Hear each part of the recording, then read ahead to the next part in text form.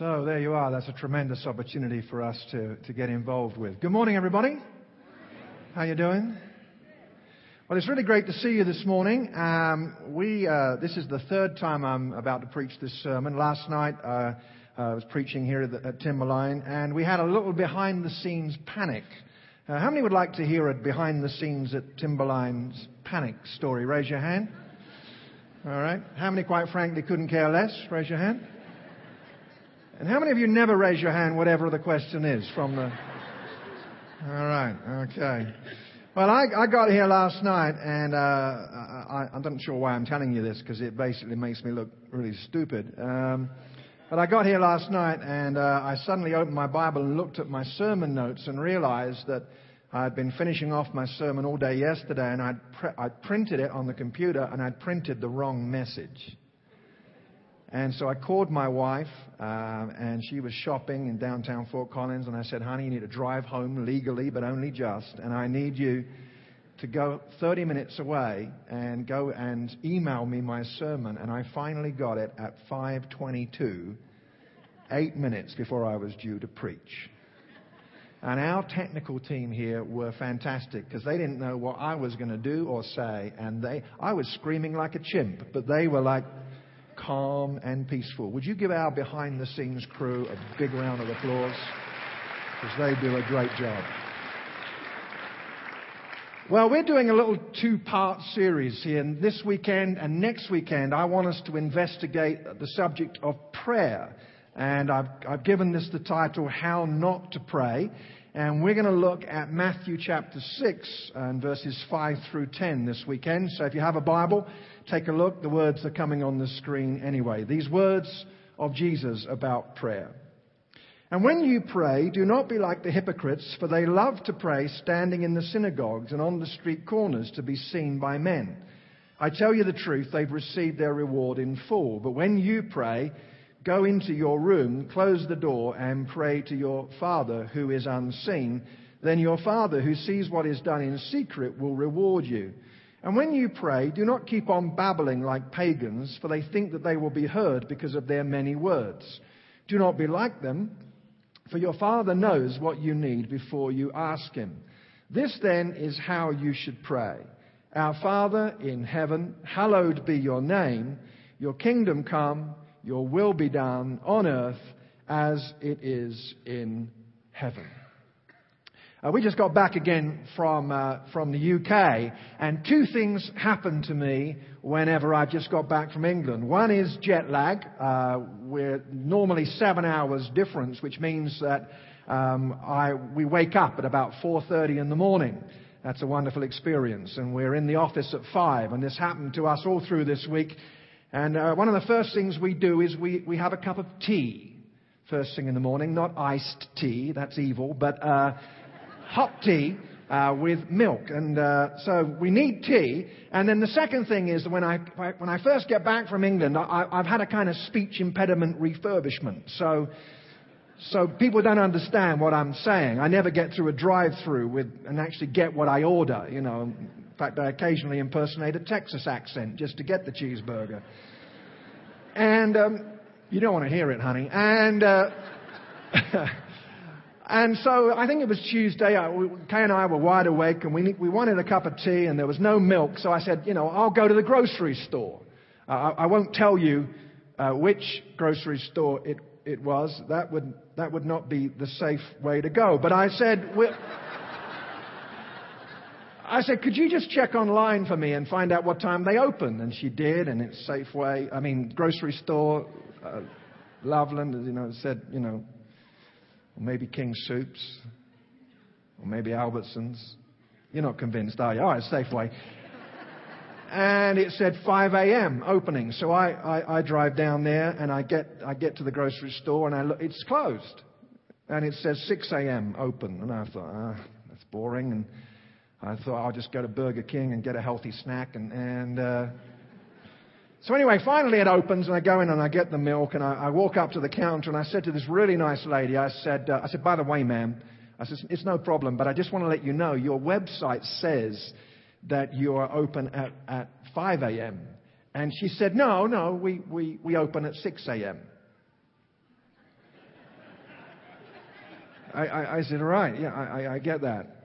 What I'm saying is that your website says you open at 5. And she said, no, it's always 6.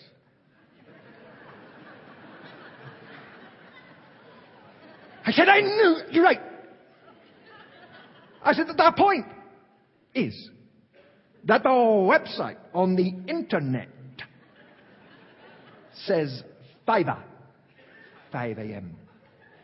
And she said, well, we maybe have some stores in Denver that open at 5. And at this point, I'm like, oh, beam me up, Jesus. You know, this is not working. There was a confusion in communication. I think that sometimes prayer feels like that. That we pray, we know that good Christians pray. More than that, we know that the heart of Christian faith is relationship. But if you want to make a group of Christians feel nervous and insecure, just say this one word, prayer. Prayer. And normally, a lot of us will feel quite intimidated about that. This weekend and next weekend, I've titled this, How Not to Pray. And the reason I'm phrasing this in the negative, rather than saying how to pray, there's a reason for my madness. Because Jesus approached this subject in this passage from a negative point of view. He didn't just say how to do it. He said, don't do it like this. How not to pray. It seems to me that prayer is such an important subject that it's like a magnet for bad ideas. And so Jesus wants to clear away those ideas in order to help us to pray. So if you're following along in the bulletin, we're going to identify some myths about prayer over the next couple of weeks. Identifying some myths. Jesus said, do not be like the hypocrites when you pray, in verse 5. So let's look at a few. First of all, myth number 1, stronghold in our mind number 1 that we need to deal with is the idea that we just can't pray. Well, I can't do that. Some of us feel inadequate immediately it's mentioned. How many people here ever fall asleep when you pray? Just raise your hand very slightly. Just very slightly. If you're awake, raise your hand. Yeah, that makes me feel better about myself. We have this idea that we can't pray. I mean, I want to be honest with you. I find prayer confusing sometimes. And sometimes I find myself praying really stupid prayers. And I pray them, and then I think about what I've just asked God to do, and then I think, that was really stupid. Like, I'll give you an example. I'm out driving around looking for milk in the middle of the night, and I notice that my gas tank is virtually empty because men like me do that. We try and go the longest possible time. I don't know why we do that. It's sick. It's like a competition. How long can I last without going to the gas station? Does anybody identify with this? It's weird. And so I have this little thing going on, and then I think, I'm about to run out of gas. So I'll have no milk and no gas. And I pull up to a gas station and I say, oh Lord, may the gas station be open. Now, what am I asking God to do if it's closed? I'm asking Him to grab the guy that runs the gas station who's fast asleep, grab him by the throat, supernaturally transport him to the gas station, switch the lights on just for me. Kind of silly, isn't it? It's a little bit like the little boy who was praying and he kept saying, Tokyo, Tokyo, Tokyo, Tokyo. And his mum said, why do you keep saying Tokyo when you pray? He said, well, I've just had my geography examination in school, so I've been asking the Lord to make Tokyo the capital of France.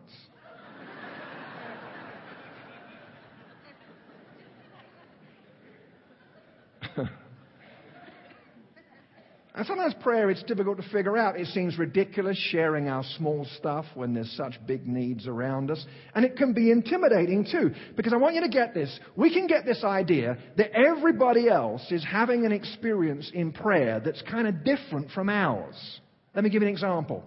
I've often heard it said, prayer is a conversation. Well, that's true and it's not true. It is a conversation in the sense that we can bring ourselves to God as we are. More about that in a moment. But if we're not careful, we can give the impression that we're having these happy little chats with God. And I got up this morning and woke up, 5:30 this morning and did a triple backflip out of bed, caught my tambourine as I landed in my cowboy boots. And I said, "Hello, Lord." And he said, "Good morning, Jeff." And I said, "How are you, Lord?" And he said, "I'm pretty good. I'm God. It's always that way." And I said, "That's great. Anything you'd like to say to me today, Lord?" And he said, "Yes, remember the hair gel because you need all the help you can get." And it's like we're having this little chat. When Jesus taught about prayer, he didn't say, when you pray, say, "Our Father," and your Father will say, "Hey, what's up?" Now, I know that God can speak through the impressions of our heart, through the Word of God, through other people, but I don't want to give this impression prayer is a conversation, that we're just having these chats all day. In fact, I've got a little secret to share with you, so lean forward slightly, lean forward. Look at you, some of you going, "I will not lean forward." It's the thin end of the wedge, that's why we got rid of you British people. Lean forward. Lean forward. I've got to tell you that sometimes I worry about those Christians who hear from God a lot. It's like they're always hearing from Him. And He's always telling them stuff. And He's the singer that says that, "And the Lord gave me this song." And you hear it and you think, He probably didn't want it, did He, honey?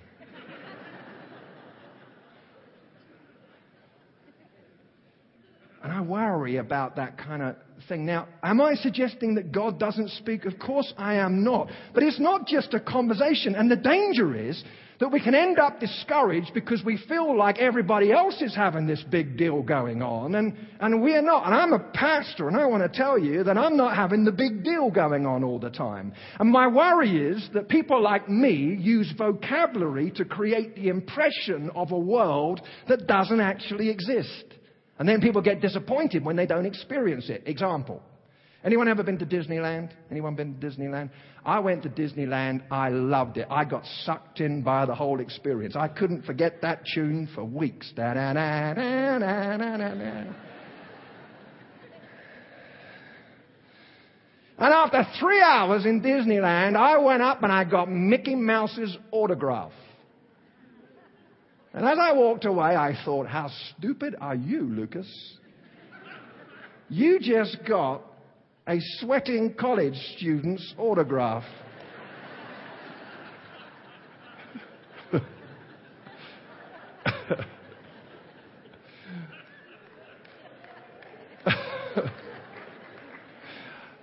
I kind of got into the whole Magic Kingdom world. And my worry is that using our vocabulary, we can make the Christian faith sound like it really isn't quite. And then people get disappointed. You can pray. Often prayer is about presenting ourselves to God, bringing our anger and our fears and our worship and our worries, and bringing it all to God. And yes, as we wait before Him, there can be the whisper of God in our hearts. But I don't want to give this impression that it's just a happy little chat every time. On the contrary. Secondly, the second myth is that prayer is just a speech. Prayer is just a speech. Jesus says, "Don't keep on babbling like pagans." Verse 7. Now, two things about that I want you to see. First of all, Jesus is not talking against repetition. Because actually liturgy can be very powerful. It's not repetition that's being condemned here. It is vain repetition. And secondly, in teaching about prayer in secret, He is not prohibiting prayer in public. Because Jesus Himself prayed publicly in front of crowds. The early church frequently prayed publicly. It's not prayer in public that's being condemned. It's the motivation behind public prayer, which is pray to impress. Let's get that clear. But what Jesus is also teaching us is that prayer doesn't have to be long to be valid. The Pharisees believed that the only good prayers were long prayers. On average, they prayed for 3 hours every day. And Jesus exposed their motivation. Mark 12. The teachers of the law, for a show, make lengthy prayers. I want to say to us today, you can pray, and it's better to pray briefly than not at all. And when you pray, pray like you are. You don't have to put on a special voice or use special vocabulary. God knows who you are. If you were from England, you would know that I'm from the wrong side of the railroad tracks. I'm from East London, kind of Cockney. Hello, mate, you all right? I'm all right. Just about that was a have a bit of a kip. Know what I mean? You know, I'm not from what we would call the posh part of London, where everything is frightfully lovely. Lovely, jolly good, lovely. I've got a friend, he's a pastor in England, and I hope he's not watching this on the internet, and he's like me. All right, mate? Yeah, I'm all right, all right. He's from the East End of London. But something happens to him when he goes to church and stands up to pray. Great and gracious Heavenly Father, I thank you today for you are present in this house. And I heard him, and I went to his church one time. I said, who was leading the service today? He said, that was me. I said, pal, it was not you.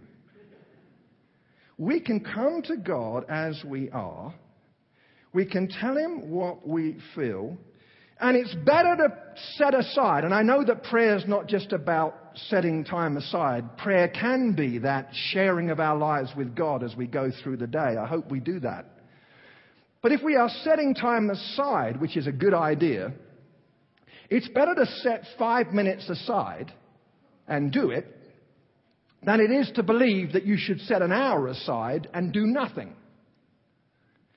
Dom Chapman says, pray as you can and not as you can't.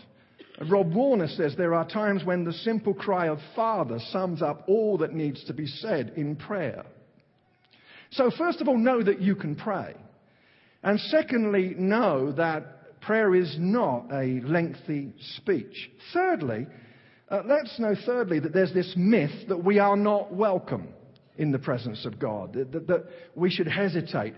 But Jesus exposes that myth as he invites us to use this word Father. Verse 9, this is how you should pray, our Father.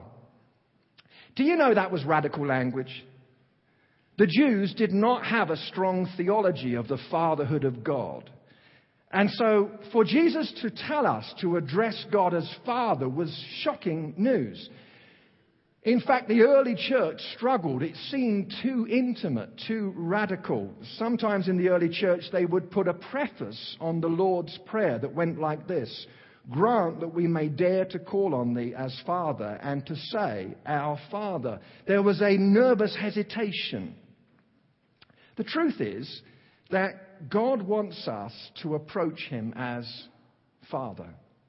Now, I need to stop right there. And the reason I need to stop for a moment is because I am extremely aware that for some people listening to this, in this room, in the South Auditorium, on the internet, through radio, the word Father is a bad word for you. The word Father might make you wince with pain because there's been the tyranny of abuse in your life. I want you to know that Jesus never says God is like your dad, because he recognizes the fragility of human fatherhood and also the fallenness of it. And so he says, if you being evil know how to give good gifts to your children, how much more will your heavenly Father? In other words, Jesus never says God is like your dad. Jesus effectively says God is like a dad that is just unbelievably incredible. The second thing is, whatever our experience, I think we need to ask God to show us his father heart more. My dad died 13 years ago, and I had an experience this week which has rocked my world in terms of my dad. My dad was a prisoner of war for 3 years in the last war. He finally escaped and worked his way back across Germany and got home. He never said much about his experiences. He was very quiet about it, but I know that it was very painful. This last week, back in England, I found a document, going through some stuff, I found a document that the Red Cross sent to my grandparents when my dad was captured. And it said the name of the prison camp that he was in. And I just thought, what would happen if I Googled that prison camp name?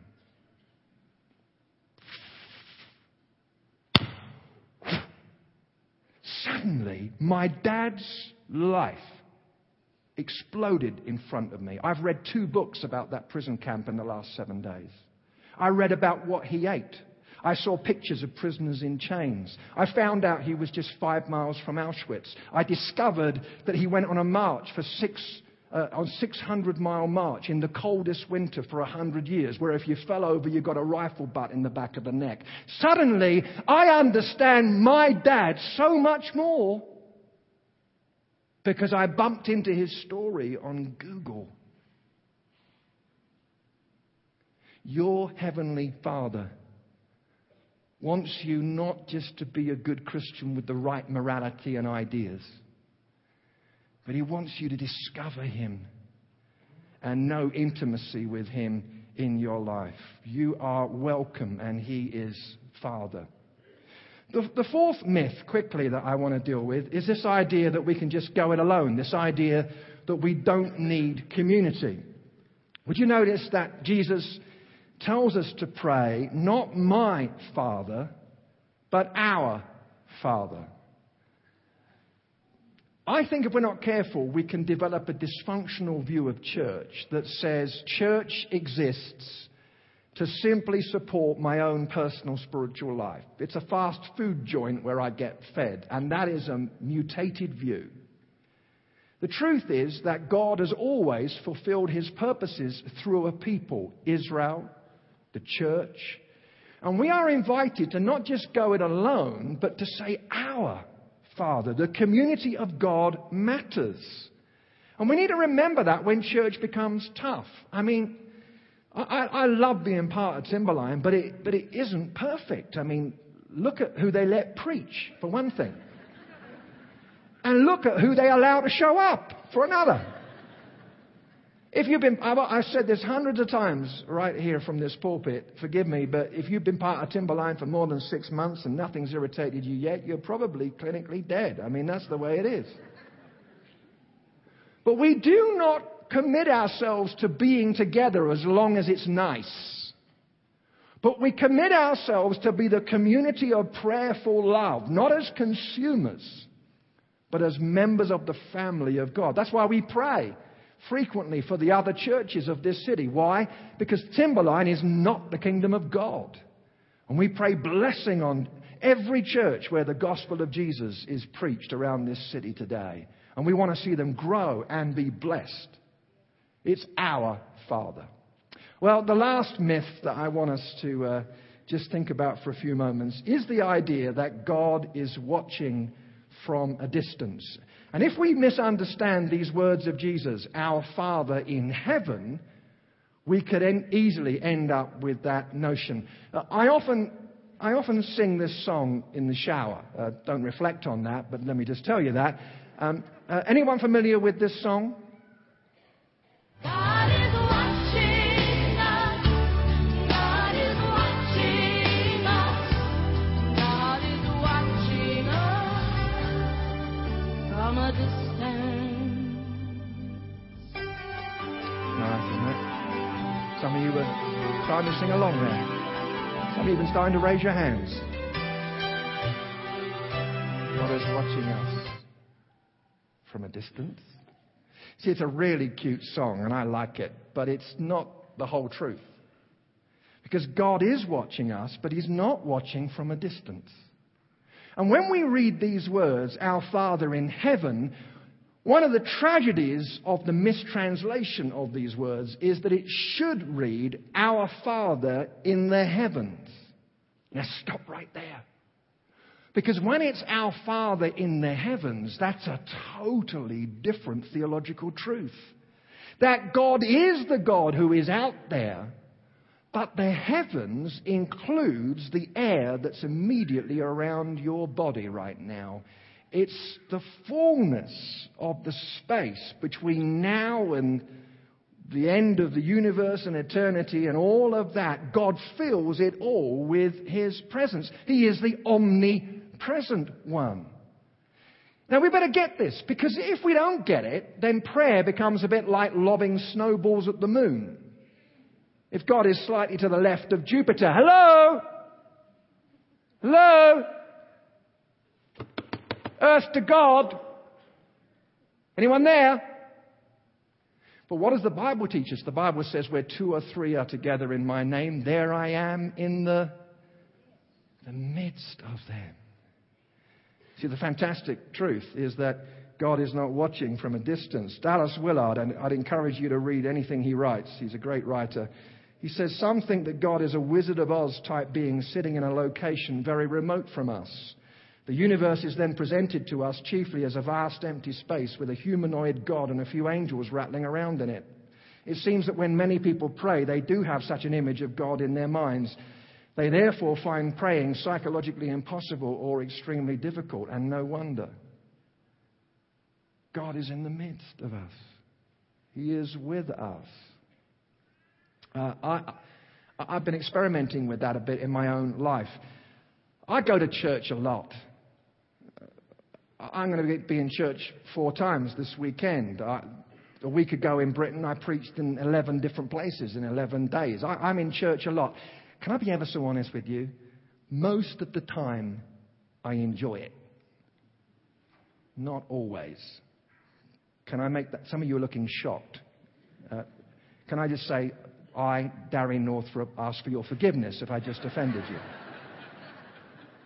I mean, have you ever been in a church service where the worship goes on for 2.5 hours and you sing the same song over and over again and everybody else is looking happy and you're privately fantasizing about assassinating the worship leader and you're just exhausted with the whole thing, and then the worship leader says, do you know what? Heaven's going to be just like this. Only longer.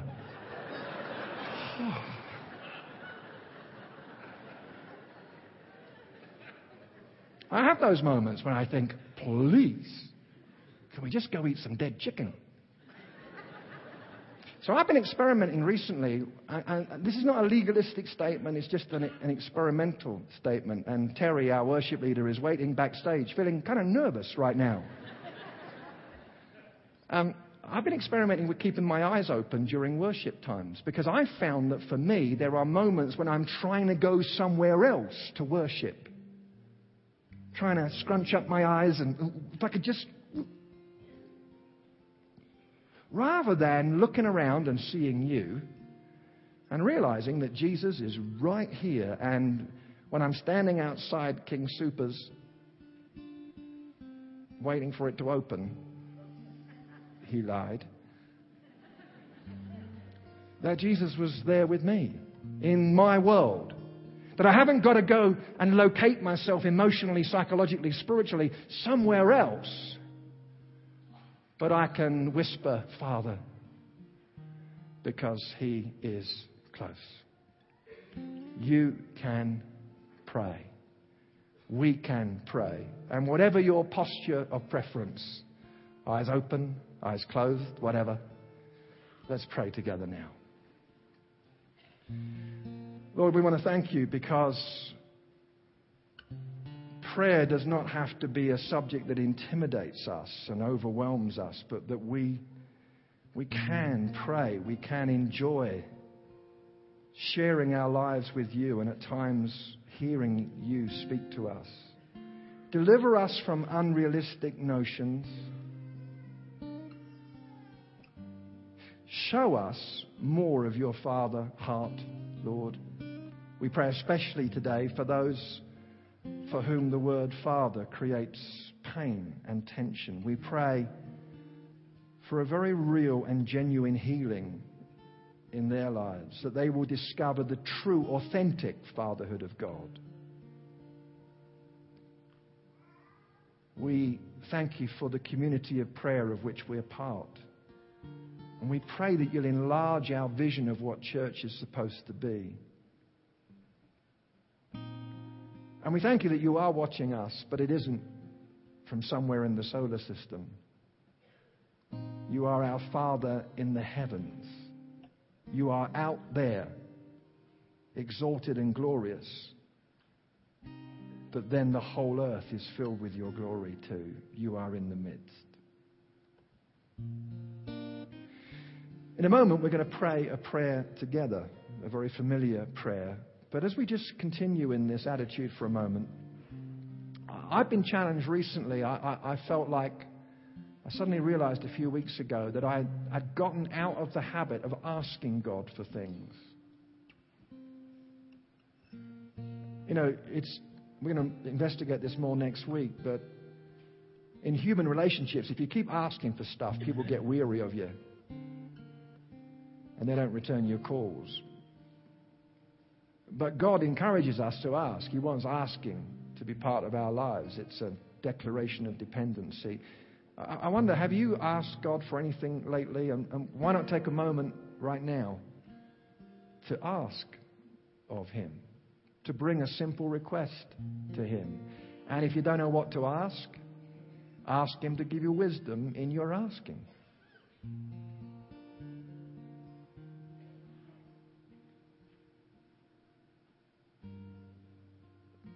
We gather up, Lord, the fragments of our hopes and fears and dreams and anxieties, and we present them to you in this moment. And now we pray this prayer together. And this familiar prayer is before us on the screen. Would you pray these words out with me? Our Father in heaven, hallowed be your name. Your kingdom come, your will be done on earth as it is in heaven. Give us today our daily bread. Forgive us our debts as we also have forgiven our debtors. And lead us not into temptation, but deliver us from the evil one. For yours is the kingdom and the power and the glory forevermore. Amen. Amen. And Lord, as we sing about the world ultimately and eventually bowing before you, we consciously in our hearts bow before you as we go into this new week.